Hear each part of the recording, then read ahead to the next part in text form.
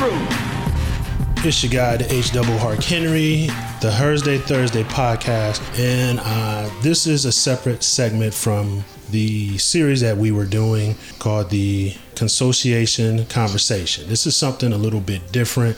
The Her is not going to be with me on this topic because this is a topic that's really where we're going to get to the root of our communities, the social structure of things that are going on that's happening to our black men, our black people, and our black women in today's community. Before I just kind of go on my spill, I just want to give you the layout that if you have any questions or any comments regarding this podcast or even my radio show, the Two Harks Sunday Show on WMVU.org, you can contact me on my Twitter at MSTAJ_HARK. That's Mr. J_Hark. And my Instagram is 2harks, the number 2, HARKS. So today I have a guest here, a friend of mine that I've worked with for a number of years. I'm going to let him introduce himself so you guys can get acquainted with him. How you doing, brother? I'm doing pretty good. Good. My name is Kevin Jackson. I am right now a manager for a local protection agency. I am a retired police officer from the state of Maryland. I also have worked in the behavioral health field, specifically with young adults, juvenile delinquents, that kind of thing. So that's the gist of my background. Also, I'm pretty much a historian because of all the reading and things that I've done over the years. Good. I'm excited to have you here. I'm looking forward to having this conversation with you. Like you said, he does have a background as a retired police officer and in mental health, and we're going to kind of touch on a few of those things.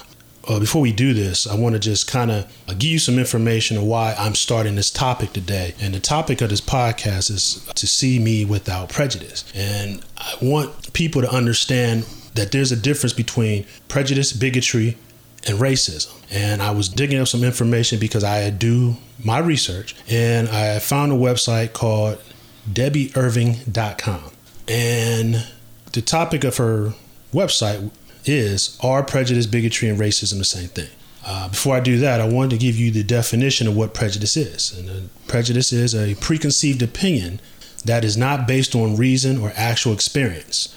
Prejudice is an unjustified or incorrect attitude, usually negative, towards an individual based solely on the individual's membership of a social group. Found that to be very interesting. Again, the reason why I started looking up this information is because the events that have been happening with George Floyd, Breonna Taylor, just to name a few, that really starts this Black Lives Matter movement. So let me just read this article for you here. Are prejudice, bigotry, and racism the same thing? No. And this is a huge source of misunderstanding. Prejudice is when a person negatively prejudges another person or group without getting to know their beliefs, thoughts, and feelings behind their words and their actions. A person of any racial group can be prejudiced towards a person of any other racial group. There is no power dynamic involved. Bigotry is a stronger prejudice, a more severe mindset, and often accompanied by discriminatory behavior. It's arrogant and mean-spirited, but requires neither systems nor power to engage in. Racism is the system that allows the racial group that's already in power to retain power. Since arriving on U.S. soil, white people have used their power to create preferential access to survival rights, resources, housing, education, jobs, voting, citizenship, food, health, legal protection, and etc. For white people, while simultaneously impeding peoples of color's access to these same rights and resources, though reverse racism is a term I sometimes hear, it has never existed in America. White people are the only racial group to have ever established and retained power in the United States. Would you agree with that? Absolutely. And it's interesting that the person, Debbie Irving, who wrote this, she's actually white. Right.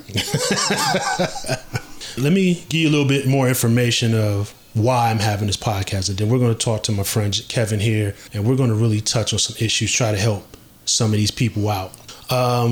My reasoning for creating this segment, long before the events of George Floyd, there has been consistent situations where excessive treatment or abuse of power has been administered upon people of color.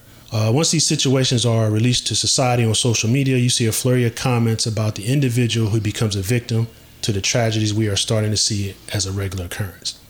These comments on social media are crude, disrespectful, and amongst all things, nothing but hateful rhetoric, but most definitely hinge on the threads of racism. I rarely get involved in posting to any of these comments I see on social media because I know where it's going to lead me. Nowhere. Putting a strain in my fingers trying to prove my point to an uninformed population of people with no true facts and who could care less about the truth. All they care about is the face value of the matter. Allow me to explain this a little bit more. A few weeks ago, there was a video released on social media where 2 police officers were shot by a white driver during a police officer traffic stop. To my knowledge, I believe one of them died. This video caught my attention and I became engaged in a long, lengthy Twitter argument with a gentleman named Jesus who described himself as Mexican, and we were on 2 opposite sides of discussions that included George Floyd's death. Upon watching the initial video of the police officers pulling over the white driver, in the video you can see an officer on the driver's side and an officer on the passenger side. Bear in mind, no guns are drawn. These officers were in the process of removing the driver from his vehicle. Again, bear in mind, there are no guns drawn. From the passenger side, the officer used a stun gun, and that was deemed unsuccessful. Afterwards, the passenger side officer walked over to the driver's side to assist in removing the person from his vehicle. No guns are still drawn. The driver kicked, hit, pushed, punched, and refused to leave his vehicle while screaming for help. There are still no guns drawn by the officer. They then pepper spray the driver, which also renders itself to be unsuccessful. No guns are still drawn. This continued for about 7 or 8 minutes before the driver either reached in his vehicle for a gun or took one of the officer's guns. I'm not sure. Afterwards, he shot them both, and like I said, I believe he killed one. What caused me to comment was the fact that the officers went through several steps to subdue a man who was violent, non-compliant, resisting arrest, and quite possibly on drugs. My first comment was that if every officer in the last few instances where a black person died would have at least used the pepper spray, a lot of people we're marching for would still be alive today. Agreed? Agreed.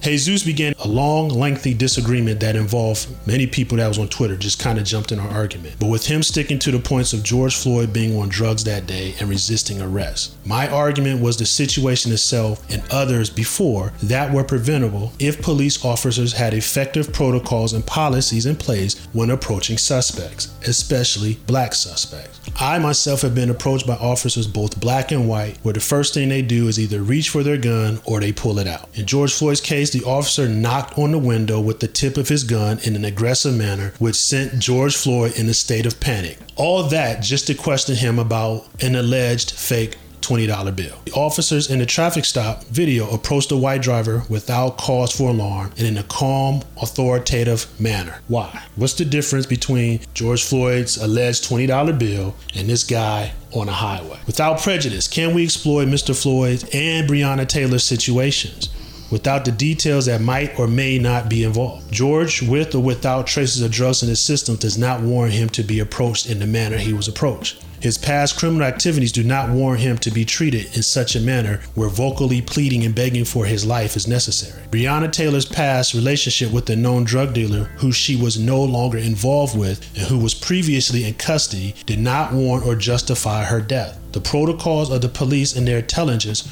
were negligent and caused the woman her life. Can we see this without prejudice? Can we view the contents of these situations without the proverbial indications of criminality? When the Minnesota Vikings wanted to honor Floyd's family, I saw a comment on Facebook that implied they were honoring a family of crackhead. When the city implied to naming a street after him, someone implied, why are we celebrating a criminal? I responded, we honor criminals every day in America on our national holidays. Why is this any different? Ooh. I could just imagine the response on that. Yeah. A couple people, they wasn't happy with that. And the thing about America, man, they don't like their truths and history back at them. Right. They don't want that. Oh, they don't want that conversation. They don't. With someone who knows what they're talking about. Right. I like the fact that you started out giving a definition of prejudice. Mm-hmm. Because if you use the word racist against someone who is prejudiced, you basically gave them an out. Right. Because a racist means that you limit, oppress, go after, treat different with the power to do it. The intent to do it. And the intent. Yeah. But you have the difference is the power. So a person of power certainly can be racist. Yeah. But a person who does not have power can be prejudiced. Right. And we have probably more prejudiced people than we do have racists. Yeah. Because if you look at power, power is concentrated at the top. So you can't get a person who's going through homelessness or joblessness and they make a racist statement and say that they're a racist because they lack the power to act upon their prejudice. Right. So when we call people racist, it's giving them a way to talk themselves out of it, and they're correct. They're correct because racism in America is a power play. Yeah. It's not a prejudice play. You can be prejudiced all your life and never be in a position to be a racist. Because you can call me whatever all you want to.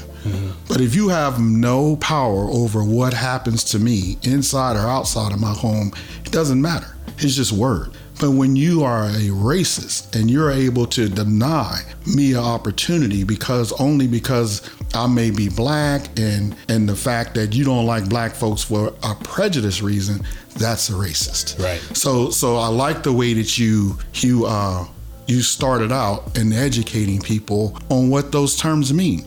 Because when you know what those terms mean, then you can dialogue based on the truthfulness of what you've actually determined. Right. So if you determine somebody a racist and they're not, then your argument is dead from the beginning. If you argue with a person who doesn't have the ability to be a racist, you're going to lose because you're going to give them more power than they actually have. Right. Right. I also like this, and as you were talking about that, I also like to look at that word prejudice, and it's a prejudice thing to think that all black people are monolithic. We don't think alike. And sometimes we get in trouble in our own community because we don't think alike. When you look at this George Floyd thing, you're going to have some different opinions based on generation, age, experience, economic background, where they're at. So some of the comments that you hear from other people is based on purely their experience. And that's when we get a pure understanding or a pure good dialogue with people, because now we're understanding where we're coming from. Right. Because people will talk with me about how terrible the police are and how we need to defund the police and we don't need the police anymore.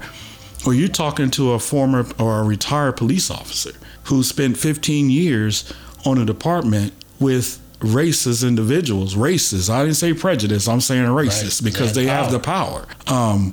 But was able to work through that only because I understood where I was at, who I was dealing with, and how to deal with it based on my standing in the community, my background, my upbringing, and how to confront those people. There could have been rage there, but there wasn't, because that's not who I am.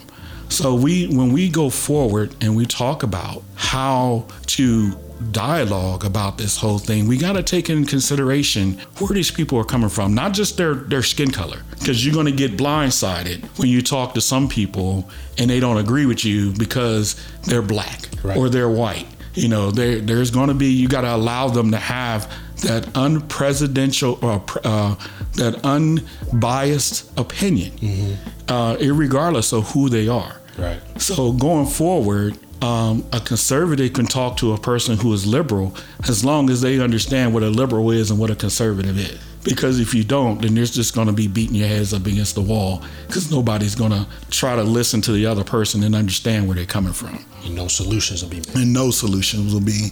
We'll be back here again. Right. It's interesting that you said racism is about power, because one of the diagrams that Miss Irving had on her website to try to further explain is by using the example of local elections, which is, if you know your politics and about voting, if you vote, almost every year there's an act of racism in your local elections. Because every once in a while, they'll change the zoning lines. Yes. To include certain type of voters and exclude other voters. Gerrymandering. Right. Yep. Right. And that is a form of racism because they have the power to do that. Because now they have the power to exclude a whole race of people based on what neighborhood they're living in. Right. And I think we got an example of that because when Donald Trump won, he didn't win the popular vote. But if you go back and look at how he won, it was different districts and how much those districts represented of the whole. Right. So he had people who knew that, and they knew that I don't need to win everybody. I just need to win enough to win that district. And now that's the big fight right now, is controlling those lines and the voter suppression and all those kinds of things that, again, the powerful people can do that on either side. So we have to watch. It's not only people trying to be racist, but powerful people want to be more powerful. And the more they wield their power, the more power hungry they get. Yep. So when we talk about police officers being able to put their foot on the neck of somebody and kill them in broad daylight in front of everyone, that is a power to take the life from someone without the regard of being in trouble because they have elevated themselves to judge, jury, and executioner. Right. And that's the most power. You're able to take the life of someone and justify that. And I think that was the last straw from some people. And they looked at it and it's like, oh, now we get it. Yeah. Now we have a killer on the loose. Right. And he got a badge and he's got a notion that he can do this. And there are people saying that he did have that the ability because he was not taken off the street in handcuffs that day. Right. And that's why people are upset. Yeah, and that's why the nation almost exploded. Right. Because of that. And I've had a conversation with a friend of mine who used to work with us. I think he worked with when we worked in the school system. And I've talked about her on a couple of my other podcasts. They're a white couple, her and her husband, and she specifically said that we don't understand. What are we missing? And then she called me twice about this. And I had to really break it down to her because she's confused. And it's like she's kind of like in a glass house with no room. She's just kind of bouncing off the walls. Right. So the first time we had a conversation, she was just wondering why people are so angry. And I told her specifically that if me and her husband left two different sides of town, we left the bar at the same time, going the same speeds, and pulled over by a police officer, the outcome for me is going to be different for the outcome of him. He's got 90% chance of going home, right, or maybe being arrested or whatever. Me, it's 50-50. Right. It can go sideways either way. And if I'm not going home, I hope at least I'm going to jail. Right. And not the other way around. And right. I told her, in our community, that's a fact. That's the reality. That's our reality. Yep. Once I kept breaking this down to her, she's like, I get it. I just didn't know. And I told her, I said, you know what? If more people would just come out, quit saying, oh, if he putting those prejudices in, if he would have just resisted arrest, or if he wasn't on drugs and all that. Right. Beside all that, he's a person. Then the second time she called me, she said that she has friends who were police officers and they couldn't take any more of the nonsense that was going on in the city, so they retired early. And she said, we have friends that are police officers and we have black friends in our community. And she said, we support Black Lives Matters, but we also support our friends who are police officers. Yeah. So she said she put a Blue Lives Matters flag out. So she said, I don't understand why my black friends hate me now. So I kind of explained it like this to her. And I said, again, based on our last conversation, it's 50-50 for us. And we feel like we don't get the fair side of that other 50 because it's obviously we're not. So when I say my black life matters, that's because I'm black, I'm scared, I matter, respect me, let's work this out, don't kill me. Because that's like, again, that's our reality. Right. But then when you say blue lives matter, your friend's retired. Right. So they're no longer blue. Right. They're on the sideline now. They have an occupation. We're talking about my life, my community, my upbringing versus your career that you can give up and retire from it at any time. Right. And she got it. And I said, really, the best thing for you is not to put anything out in front of your house at all. No. Nothing. Black Lives Matters, Blue Lives Matters. Yeah. Go Trump, nothing. Yeah, just don't just keep it moving. Yeah, just say, hey neighbor, keep going. I find it odd and kind of amazing that some people can't believe in a cause unless they feel the same. Yeah. And we all know, growing up in America, black in America, and we've said it before, we'll say it again. If you ain't black, you don't understand. Right. And that's not a battle cry for us. That's a reality. That's a song we sing all the time because it's done to us. It's not a well, y'all live in the hood in the ghetto and we gonna treat y'all the same. It's not, because you know just as well as I do, if you riding in the ghetto and you white, you still gonna get out of there differently than a black man would. Right. So it's a black thing, and unfortunately it's unique to being black in America. I mean, we didn't start it, and at some point we accepted it as a survival. We have to survive that way. We have to understand that when we get pulled over, I turn my dome light on in my car because I want you to see my hands. I want you to see what I'm doing. Right. I'm not trying to hide anything. So that's our reality. It's not something that it's not our fault. It's just that that's the way it is in America. And now people get to see a little bit of it. It's just a little bit. Right. It's not, George Floyd is not the black community. No. And he's not the first, nor will he be the last who was done wrong. I mean, think about Rodney King. Yeah. And all of the comebacks and all of the analysis that was going on back in 1991 are still going on. How long does it take to diagnose a disease? Yeah. It's a long time. But now you got two different generations of people going through the same thing. When does it end? Right. I mean, we've been around for 400 and some plus years, and it's always been here. It's just changed and evolved. Oppression is oppression, irregardless. If you got your foot on my neck, it doesn't matter how old I am, where I come from, how much money I got in my back pocket. You're gonna feel that pressure. Right. And black people have grown up with pressure.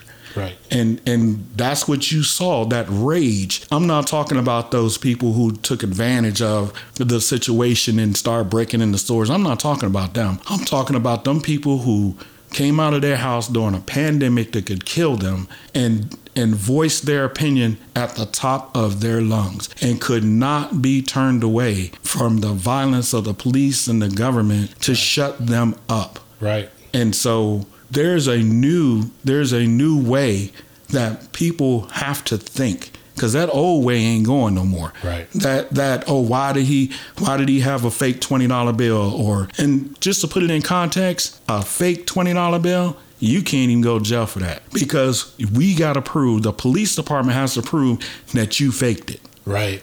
Right. You know, so even the minuscule crime that this man supposedly did, he could have got past that $20 from somebody else. Right. So the law says that unless you can find the prints on him or where he printed the money, he's not culpable. You can't even charge him with it. What are you going to charge him with? Forgery? He didn't make it. Right. He passed it. So it's a minuscule crime. And for them to try to say that they didn't say it was justified.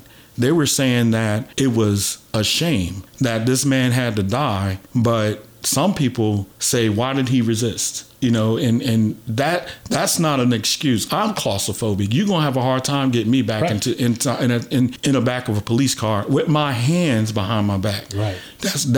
I can feel that. That's real. Right. And you do feel like you can't breathe when you're in a situation where you're not in control and you're in a back seat of someone else's car after you've been roughed up. So what he was saying was real. To the response to it is what's wrong. Right. And that's the conversation I was having with Jesus on Twitter. And the longer we had this conversation, it was a conversation out of opposition and anger. Then I had to pull myself back personally and just tell Jesus, I said, I'm not trying to be your enemy in this situation. Right. And he even came back He said, I'm not trying to fight with y'all in this situation, but I told him, I want you to understand that how the whole thing was initiated. George Floyd was already in panic mode. If somebody knocks on your window with a gun barrel in your face, first thing he said, that's on the video. It's bad. Right. He said, I'm sorry. He said, well, I'm sorry. Yep. But even let's think of that, because this is why I say, let's take the prejudice out of that. Let's think about this. If he knew he had a $20 bill, him and his buddy parked around the corner, walked to the store, bought whatever they bought, and check this out. So between the time of giving that $20 and the time the police officer got there, had to be more than 5 minutes. The guy, the store clerk, had to look at it. I think this is fake. He ain't working by himself. Give it to his buddy. You think that's fake? I think this is fake. Let's call the police. That's about 2-3 minutes right there. Exactly. So then they got to dispatch the police officer, see if one's in the area, pull up. First thing he's going to do, go into the store. What's the problem? Got a fake 20. Oh, it looks fake. Who gave it to you? That guy's still sitting over there. Right there. So I'm going to have to walk over there while he's still sitting there. Eating chips with his boy. Because we got away with it. Yeah. And I saw the police pull up. Right. And I got to pull my gun out to knock on his window. So if I knew I had a fake 20, you ain't gonna get time to check it out. Exactly. I'm already at the store and I'm going. I'm gonna meet you around the corner. I'm gonna run around the corner. Yeah, you gotta find me with the video. I don't even want to get in the car. I'm running faster than that. I'm going. And that's where I kind of got this from, because I'm like, take away the prejudice and use common sense. You got a man with a gun barrel in his face, panicking, scared to death because he know it's 50-50 and it's already on the wrong end of that 50. You knocking on my window with your gun in your hand. And then as I made these points to Jesus, he was like, well, maybe I need to look at the video again. Maybe you need to clear your thoughts a little bit. Yeah, you missed something. George Floyd was on drugs. We're not talking about that right now. If he was on drugs, he still sat there for a while. I think what you're talking about is, and what a part of this whole thing is with Black Lives Matter, give us the same treatment as you would give anyone. It's ridiculous to have to go around and have a slogan that says Black Lives Matters, like the rest of the world has to be reminded that we're human beings. But because the things that have been done against us looks like we're not regarded as human beings, that slogan had to come out. Let me remind you that we matter. And I mean, we can say it 100 times, but until you show us that we matter, and like you said, you're coming up to a door with your gun in your hand, deadly force. And you don't even know it's a $20 bill. You don't even know who you're dealing with. So you come up there, you knock on the door. Why? Because you think that this is the way you need to treat this brother. And it goes south after that. And why is that? Because before we started recording, you started telling me that. It's the mentality. It's when you're afraid, when you're actually have some fear in your heart, you go to what you know. And what you know is what you've been taught. So if you've been taught that black men are much more aggressive, stronger, and more apt to resort to violence, then once you meet that and you got fear in your heart for whatever reason, then you're going to resort to that. Or and most people who are in fear try to minimize that fear. Well, you ain't gonna jump out this car and beat me up if my gun is already in my hand. I'm about to put a bullet in your head. So that's what happens when you have police officers that are not in the community, but not only that, who don't know the community, are not from the community, and have a bias against that community. They are going to react the way that they naturally think. And police officers, they especially white ones from areas where they are not alongside black people, they have a preconceived idea on who we are. And when you employ that, then the humanity of that person that you're dealing with goes away. Because now you're in self-survival mode. And as it goes bad, resisting or trying to survive this encounter, you're going to be much more inclined to saving your own tail. Right. A lot of the things that I've seen as a retired officer and having some kind of insight on police tactics, a lot of police officers have put themselves in situations where they have to deploy deadly force and therefore justify what they did. Let's look at Breonna Taylor. Yeah. Oh, yeah. I was in undercover narcotics for a little while, and I've hit doors. I've never hit that door myself. We always had a very highly trained SWAT team, for the lack of a better word, and they go in and they subdue that house, and they can do a 2-story house in 10 seconds with everybody in it, and everybody's laying on the floor in handcuffs. Right. Nobody's shot, nobody's killed. But at sometimes you may get somebody who's saying, somebody trying to break in, but there's tactics. You throw a flash bomb in there. Why? Because it makes them disoriented. So first you can't jump for a gun when you think your house is blowing up. Right. So let's look at that first. Right. I don't understand how you can do a no-knock warrant with detectives in plain clothes and officers. Right. Police officers, street officers are not trained to go. And first of all, it's an apartment, so you do have to think about all the people around you. You don't want gunplay in an apartment, right? Because there's other people around. That's drywall. I mean, just a regular ball round to go through that, and then that's not what they're carrying. So if we look at the police tactics, we don't have to go no further with Breonna Taylor because the tactics are wrong. Right. So when the tactics are wrong, when you implemented this whole scheme on how you was going to break into this woman's house and find all these drugs and everything, the tactics that you used, you should have known that it was deadly. Yeah. Because like they keep saying, this man had every right, he was licensed to shoot anybody coming in their house like that. You come in my house like that, I got 8 shots. I only need 2, and both of them gonna be in you, because I'm gonna shoot you. Right. And that's anybody. So just the fact that they never considered that, again, goes back to that bias and that way of thinking. Oh, this ain't nothing but a thug sitting up in the house. He probably gonna be high as a kite. I'm gonna go up there and take all these drugs up out of here. And the girl, she's in on it. Yeah. We talking about a woman who went through paramedic school. Right. So she's trying to better and do things for herself the right way, and you still have that bias of who she is. Right. And the boyfriend that she was with initially was already in custody. Right. He got arrested that night, and they knew that. Right. But again, just going straight forward and going based on how we think about suspects and black suspects and how we feel about black people not being people. Right. Again, Black Lives Matter. If that's in your heart, then you would treat them the way you would treat anyone else. Right. Give me the same respect as those cops gave that white dude that killed them on the highway. Or the guy who shot all the people down in North Carolina in the church. Yeah. And they were giving him water. Right. And a burger. And a burger. Right. Gave him something to eat because he was hungry. Killed all these black folk. Right. And y'all was able to get him.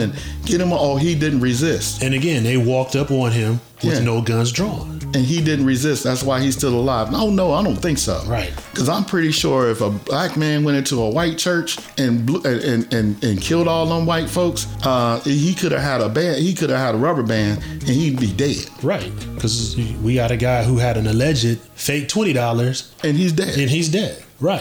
For whatever reason. And again, you have to think. And one of the things that I understood as a police officer, you are there to keep everyone in that community safe. Yeah. Irregardless of who they are, what they look like. I worked in a highly overwhelmingly white population for the county that I worked in. But if I had those biases, like other police officers from different backgrounds, I probably wouldn't have lasted a year.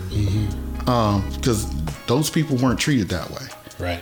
Even black people living in that area, you don't know who you're messing with. Right. Because we had lawyers and DAs and everything else living in that county. So to try to take that ability to put in your heart that you are working for these people, how can you kill that? That's hard to do. That's hard to do if you think of this person as a human being. So again, Black Lives Matters is necessary. Right. To be repeated over and over again until we get a response, right, that it does matter. right.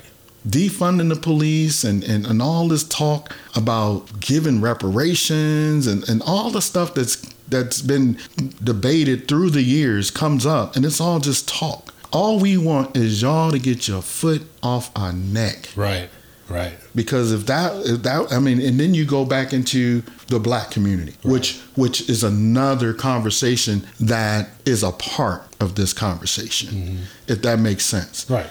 Because you got to diagnose the black community and why it's looked upon the way that it is. Right. And it's not looked upon, and I ain't talking about it's drug infested and all that stuff. I'm talking about how you look at them as human beings. And that's where you got to start. You got to start as these people are human beings, period. Right. And if you don't, if you can't, it's just like, I know you're a dog lover. Mm-hmm. And it's just like, if you get an animal control person who can't stand or hate dogs, they're going to be in trouble. Yeah. Because they're going to treat them differently. They're going to treat them wrong. And so when you have police officers out here who don't respect the lives of black people, irregardless of that, because I'm waiting to get pulled over. Right. I already got my statement ready. Right. Because I know my rights. I know how to act. Not that nobody else doesn't, but I know what you can and cannot do. Right. And I'm not pulling out no badge. Mm-hmm. I'm not doing none of that. I'm gonna see how you gonna treat me, because it shouldn't make a difference if I got a badge sitting in my car or not. Right. If you're gonna treat me different than anybody else, then we're gonna have a problem. Yeah. And I know the language. So and I ain't the only police officer that's out here. So they will get caught. Mm-hmm. Don't really know when, but I like what we're doing now. Right. We just need to keep going. Right. Because it ain't nothing changed. No. And I've had and here's the thing, man. Just like stepping back a little bit about how black people are treated. Because having a conversation with other white friends, and I had a buddy of mine, and he was just saying some things, and I had to remind him. I said, "Look, man, our paths on this planet aren't the same." No. So he was offended by that. He said, "Oh, I've grown up with black friends. I've rode with my black friends when they got pulled over, and I got treated as bad as a black person." I said, "What does that mean? What does that do?" Is that okay? Because the white person was with him? Right. I mean, but you say that as if, they treated me like an animal. Right. You know what I'm saying? So that's okay. Right. So they treated me like a black person. But what does that mean? How is that okay? That's the problem with our conversation we're having right now. But that statement in itself leads to the fact that you understand it is different. Right. Because they treated me like a black person. Right. Well, how is a black person treated differently than anybody else? And why? You already know. Right. So you're saying that you understand. It's just that why are we complaining? Right. Don't slap me in my face and then complain about me talking about pain. Right. I mean, it ain't my fault because I'm in pain. It's your fault. Mm-hmm. So I don't have those conversations with people of other color, because we're not going to be able to see it the same. I understand that going in. We could talk politics. Right. We could talk. We can talk. We can discuss what's going on, but when it gets to, well, why do you feel that way? I don't think as a 55-year-old black man growing up in America, I got to explain nothing about why I feel. Yeah. Because it's going to take a while. Right. That's a novel. That ain't no daggone Reader's Digest article. That's a novel. Right. So for me to try to explain how I feel, it's like I always said, trying to explain to a person that's not of color, trying to explain how you feel is like trying to explain the color blue to a blind person that ain't never seen it. Unless you've experienced it, yeah, then you don't know. So how do you explain blue to a blind man? Right. What do you say? Because they don't know what that color is or means.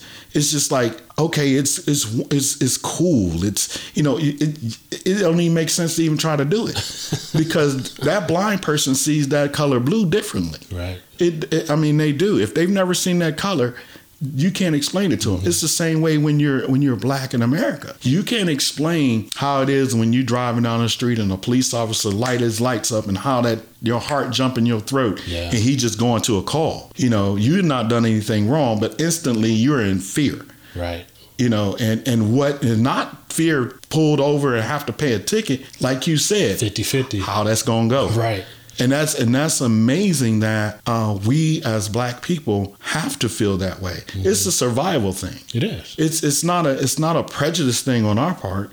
It's a survival thing. My mom had the same discussion with me that other Black moms had, and I even drive a car. Mm-hmm. So we were just walking. So how do you survive that question? How do you survive an encounter with the police? And as a Black man growing up in America, that's a conversation that you have with your own kid. And it is ridiculous because the police are there to serve the entire community, right. Not just those people that they deem to be law abiding. Right. It's everyone. And everyone gets, just like when you go to school and your teacher gives you an A when you walk in the door. Mm-hmm. After a while, that A might dissipate or you keep it. Mm-hmm. Those officers need to look at you as a human being. Right. And if you get to the point where you demonstrate that you are a threat, then you get dealt with. But not until then, not in the beginning. Right.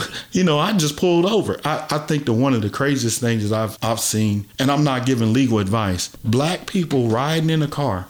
I saw this video. A Black man was in a car and he was driving. He had a Lyft. He got a Lyft driver because he had turned in his rental car and him and his kids were riding in a Lyft car. Mm-hmm. The driver got pulled over. The police officer asked the driver for his ID. The driver didn't have a driver's license. Oops. And then he asked the passenger for his driver's license. Right. And that man ended up getting pulled out the car, beat up in front of his kids. For what? Yeah.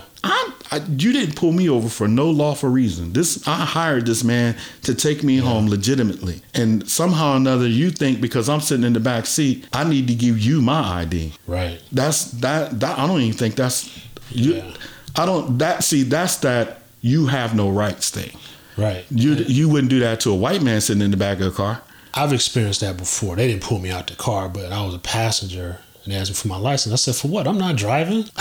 Yeah, what do you need mine for? And then he kind of left it alone after that. Yeah. But it's crazy that we have to go through this and people who get so upset about Black Lives Matter and they want to be more angry and more prejudicial about what it is instead of thinking about why. Like my friend, she said, I don't understand. Right. Because all they're seeing, like you said, is what the media gives them. Right. Busting windows and all that. Yep. That's not what we're saying. Mm-mm. What we're saying here, treat me with the same respect as you treat anybody else. Right. And I saw a statement. Somebody had posted a statement once that the difference between, somebody asked, what's the difference between the KKK and Black Lives Matter?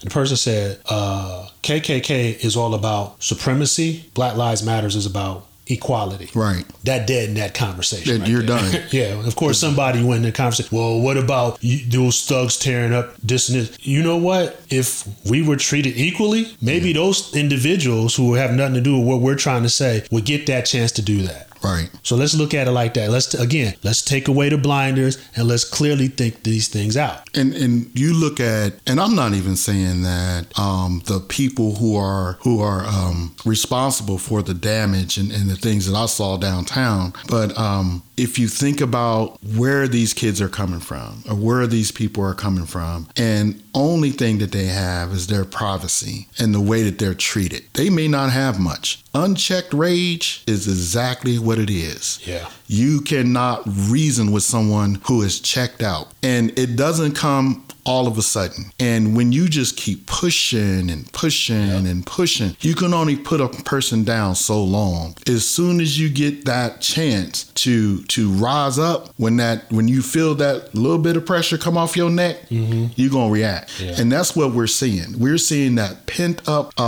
frustration and anger, and it comes out in rage. And rage is nothing to deal with. I mean, you can't deal with it. Rage makes you be able to succumb some of the damages that were done, pepper spray and all that kind of stuff. That didn't mean nothing. Yeah. I'm still mad. I just can't see. That adrenaline I just can't see now. So now you made me even more mad. Right. I was so glad that with the Breonna Taylor verdict, that or the non-verdict that came over. I was downtown and I was prepared. I was prepared to evacuate my people from where they had their protests and everything. But I wasn't afraid of the protests. Right. I was afraid of the police officers, and because police officers are getting tired. Yeah. They're getting tired of being blamed for social ills that ain't their fault. But because you're on the forefront, you're the whipping boy right now.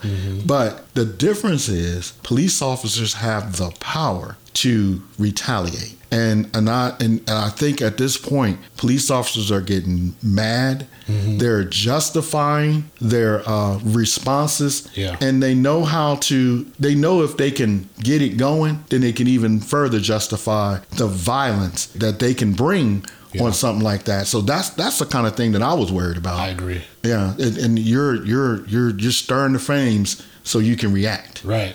And I mean, that didn't happen, and I was glad it didn't happen because I wasn't ready for that. Yeah, because my wife, after George Floyd, when our city exploded, I kind of wanted to go I wanted to just go see the action. I wanted to see the movement. Right. I wanted to feel that energy and have that vibe. Now, I wasn't going to run through there with a sign. I probably was going to take my camera and get some good pictures. Right. But she wouldn't allow it for that reason. She's like, no, you're not going because there's no telling what's going to happen. Yeah. And then, we turn around on the news, they down there pepper spraying councilmen. Yeah.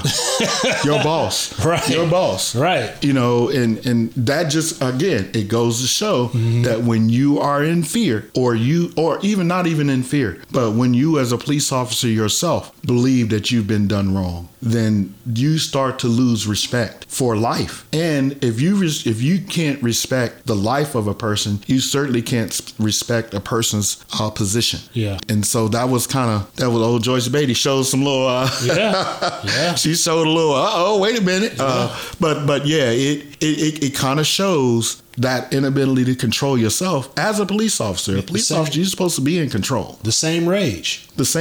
Yeah. Exactly. The same rage. How dare you circumvent my power over you? Yeah. That's what that rage is. That's the police officer's rage. Because you do as you're told. The oppressor feeling oppressed by the oppressed. Or in fear of losing the ability to oppress. Right. Because the oppression has its value. The powerful use oppression to stay in power. Yeah, that's something that's been going on for years.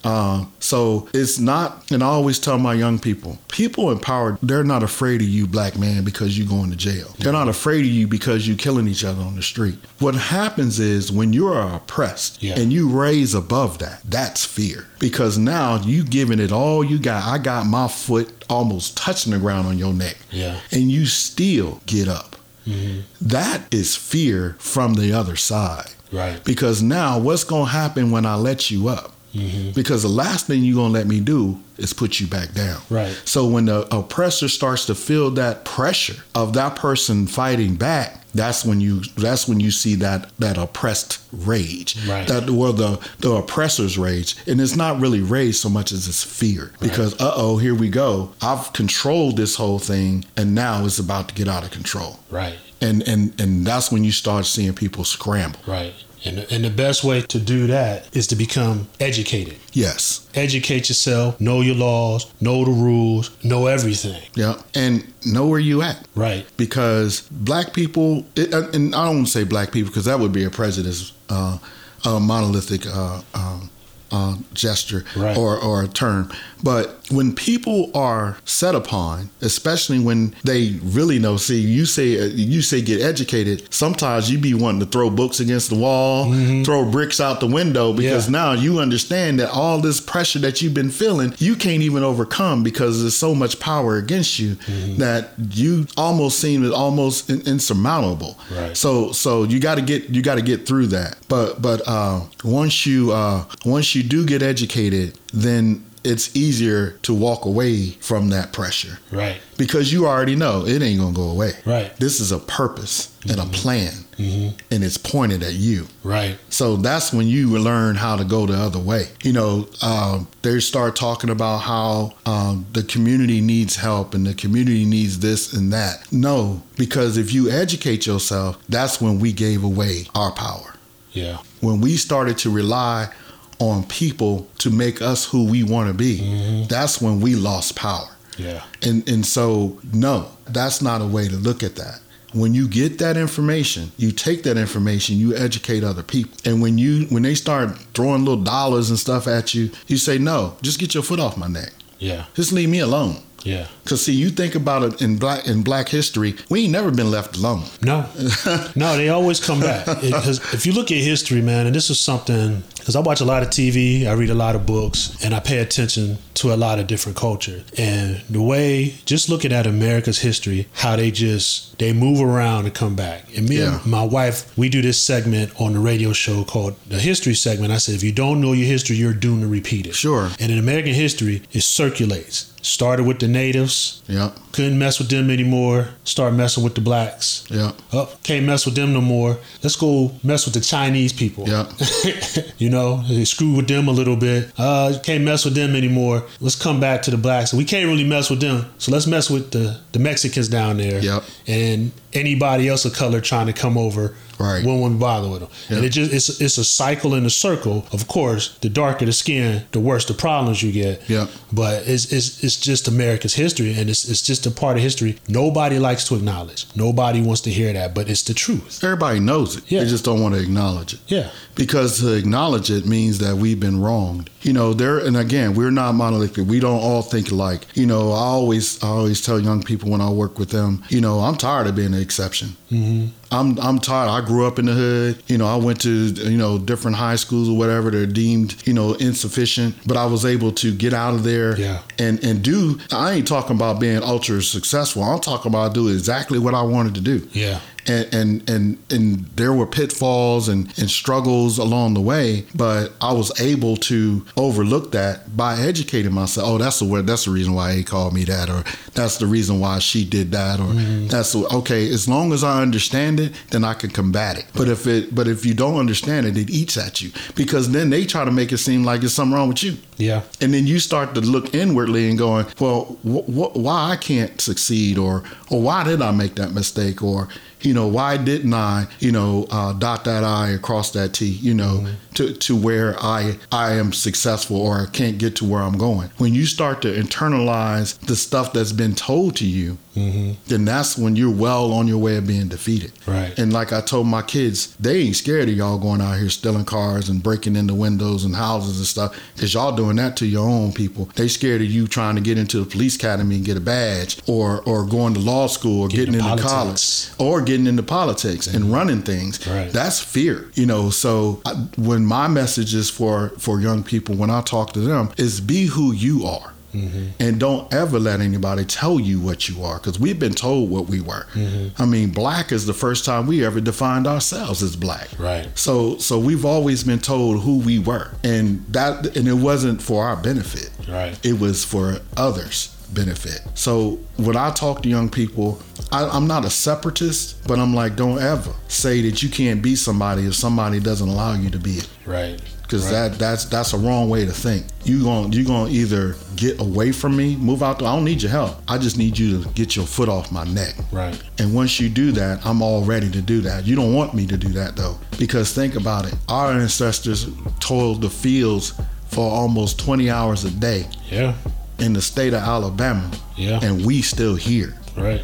That kind of determination is dangerous. Yeah. Because you did it for massa, and when you do it for yourself, yes, you're gonna be way above that. Right. Just think about Oklahoma. You know, they was doing it for themselves, and they got fearful of that, because you no longer need me. And if you need me, I have power over you. That's just like a parent that don't want their kid to move away, because I need to have that power over you to do what I tell you to do. Right. And as soon as you leave, as soon as you go away, you on your own, you're subject to do anything. Right. And they don't want us to grow. They don't. Because if we grow, then we may find out who we truly are. And we already know we come from a very strong people that come through a whole lot of oppression and murder and hangings and all that stuff. Right. And we're still here. Right. So I think if a slave master rose up out the grave one day, he refused to come out the hole because black folks are still here. Right. He's like, oh no. How you walking around with shoes on? Where them exactly, because we still here because they know what they put us through. Right. And they just thought we was going to be a dead people, and we're still here. That shows who we are. Right. So that's why I'm into history. That's why when I talk to my young people, we talk about their ancestors. We talk about that kind of stuff. Yeah. Because that's the fear that other people have of us, that somehow or another we're going to retaliate and have the power to do it. And it's interesting that you said that, because my niece, before you pulled up, we were talking to children in our communities, and what type of conversations we should have with them on helping our own communities. And my whole thing was like, I stopped getting involved with my peers or people who are trying to do things or say they want to do something, because they're not thinking outside of the box. Right.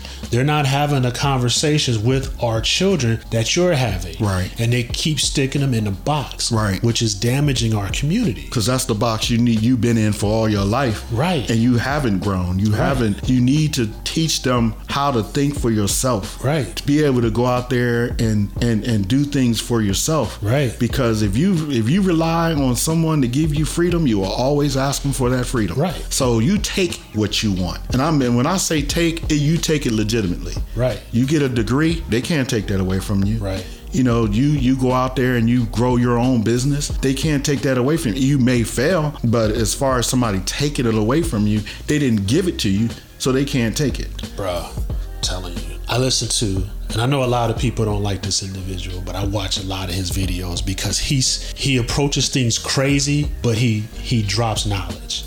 Dame Dash. He said it's all about ownership. He said it's taking it. He said if I go in the house and the person is racist and he treats me in a bad way, he said then what I need to do is buy that house and kick him out. Exactly. He said that's how you handle it. He says educate, and he said exactly what you're saying. Right.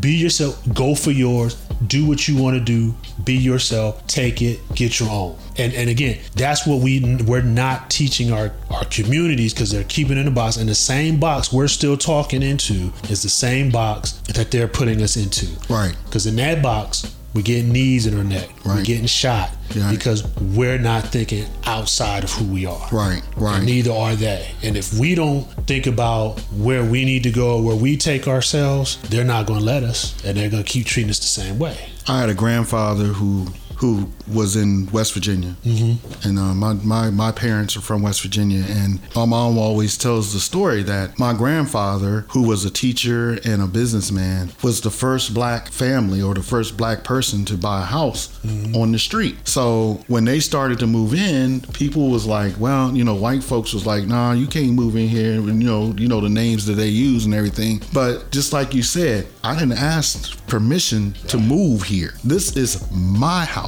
Right. If you don't like it, I need you to move. Right. Because I'm not going anywhere, because this is my house. I'm not renting here. You can't go to the landlord and say, we don't want this black man and his family living in your community. I bought this house. Right. And so when you own it, then you take it and try to do it by any means necessary, and you'll see what happened to you. Right. So what happened? They moved out. That's what you're saying. It's mine. You only got one choice now. Right. You can leave. If you don't like it, you can leave. And I think that's where we got lost, is when we start putting our hand out legitimately because we were oppressed. Right. And you giving us stuff. You only giving us enough to survive. You're not giving us to own stuff in our own neighborhoods. Right. You're not giving us enough money to own our own homes in our neighborhoods. You're giving us just enough so we can stay inside that box, inside the neighborhood. They didn't have to build the ghettos. That's where we lived. They created it, but we lived there.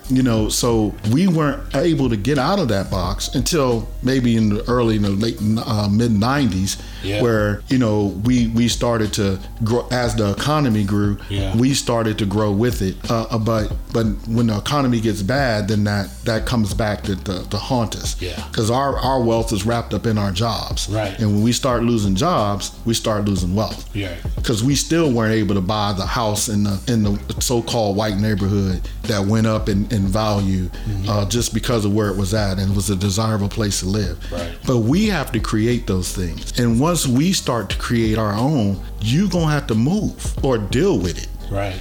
I mean, because all said and done, if you don't like the fact that I'm black, you're going to have to go, because I'm not turning no other color than what I am. Right. So if you don't like it, then you either learn to live with it or move. And we're not running after you. True that. So in Huntington, West Virginia, in the 1940s and 50s, my grandfather said, this could be a black planet. I'm good with that. Right. You can move. And that whole street moved. All of them. Wow. And it was all black professionals, all black, masons. And, I can show you pictures of them all dressed up, and it was their own community. Mm-hmm. And somehow or another, there was a fear of that, because we didn't need y'all no more. Right. My grandfather was a printer, and he printed all the stuff that the Masons and the Shriners needed. So they always having this or that, and he got all their business. Right. So we don't need you, sir. We out here doing our own thing. Right. And they got fearful of that. So what happened is a lot of the things that were feeding into that community got taken over. Right. The steel mills and everything else. We were oppressed again to not be able to have those jobs and sustain our community that we built. Right.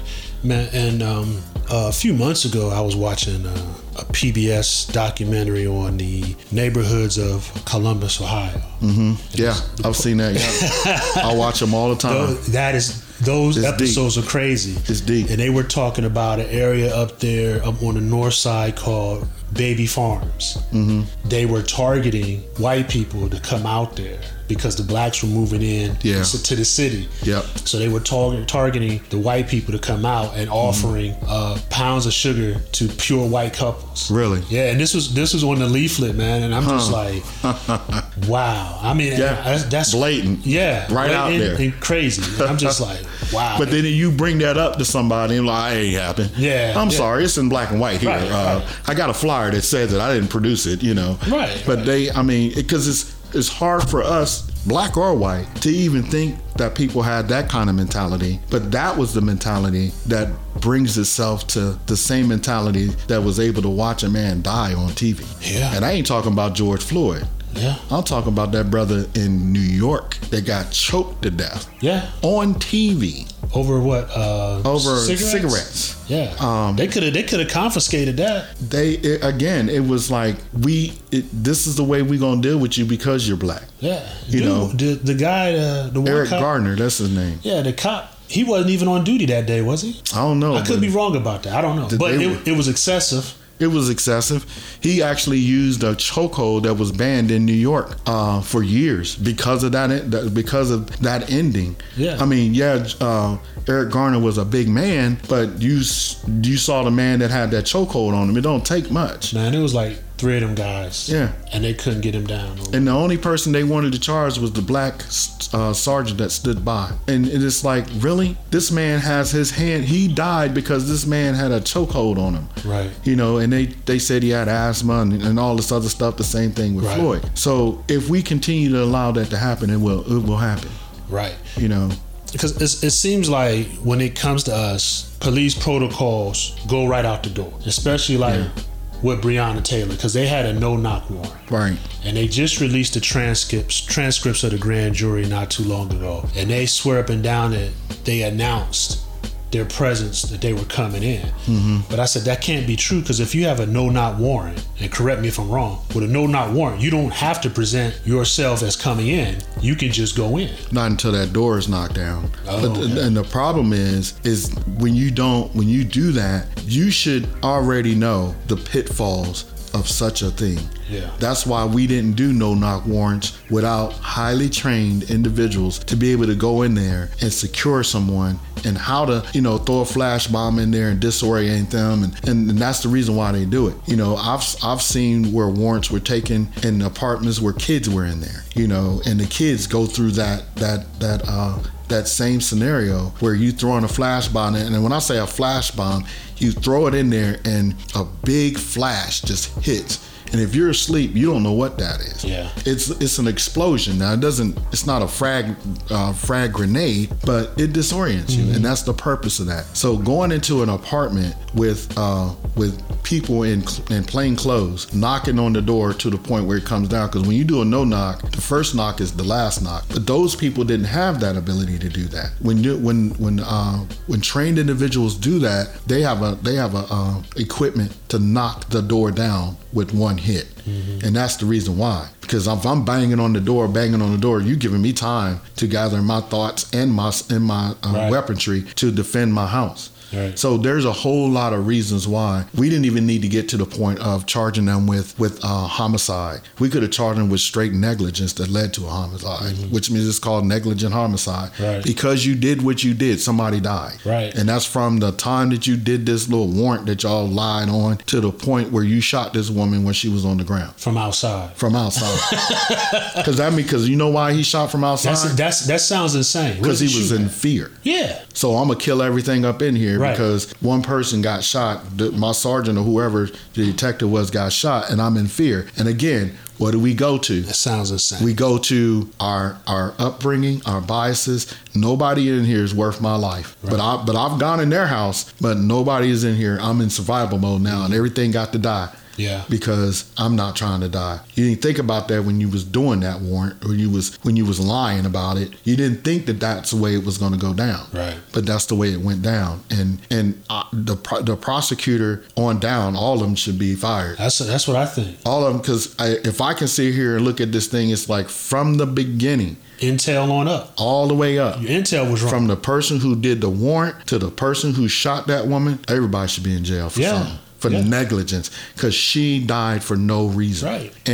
But you're not going to have that. What you're going to have is people hiding behind segments in the law that allow them to do a no-knock warrant. You know, they have this autonomy thing. I never heard of such a thing. I was a police officer for 15 years. I never heard of it. All I knew is when I was a police officer, if you do it, and if you're in fear of your life and you take somebody's life, then you're going to be judged, and you best be right, because if not, you're going to jail. I don't know about this anonymity thing.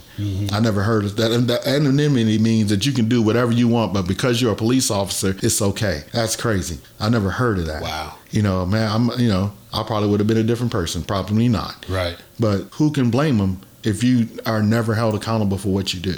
Right. And again, going back to that self-bias. These people don't matter. You know, they don't matter. That's just another black person dead. Right. You know, and it's kind of hard for me and you to understand that statement, because we're black, and everybody in my family matters. Everybody that I know and all my friends are not black. But to have that feeling, I don't know how that is. That's right. blue to a blind man, I guess. Right. You know, right. They can't explain that to me.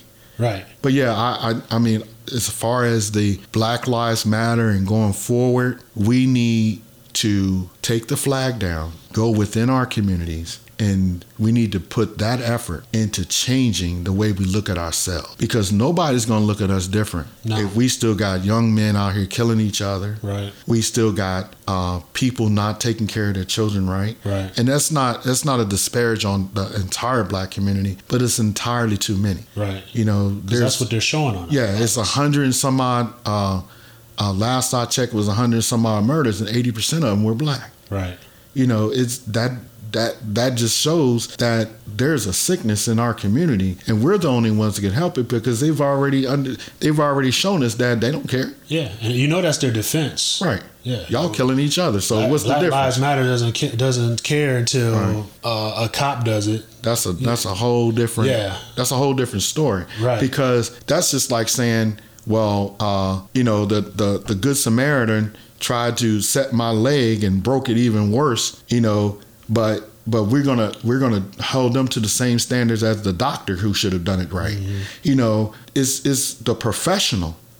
Where's the professionalism when the police officer has an encounter? We know what you know, this dude that don't have good intentions for us. We know how he gonna act. Right. But we are subject to the lawful or unlawful acts of a person who professionally is supposed to care enough about me to treat me like a human being. Right.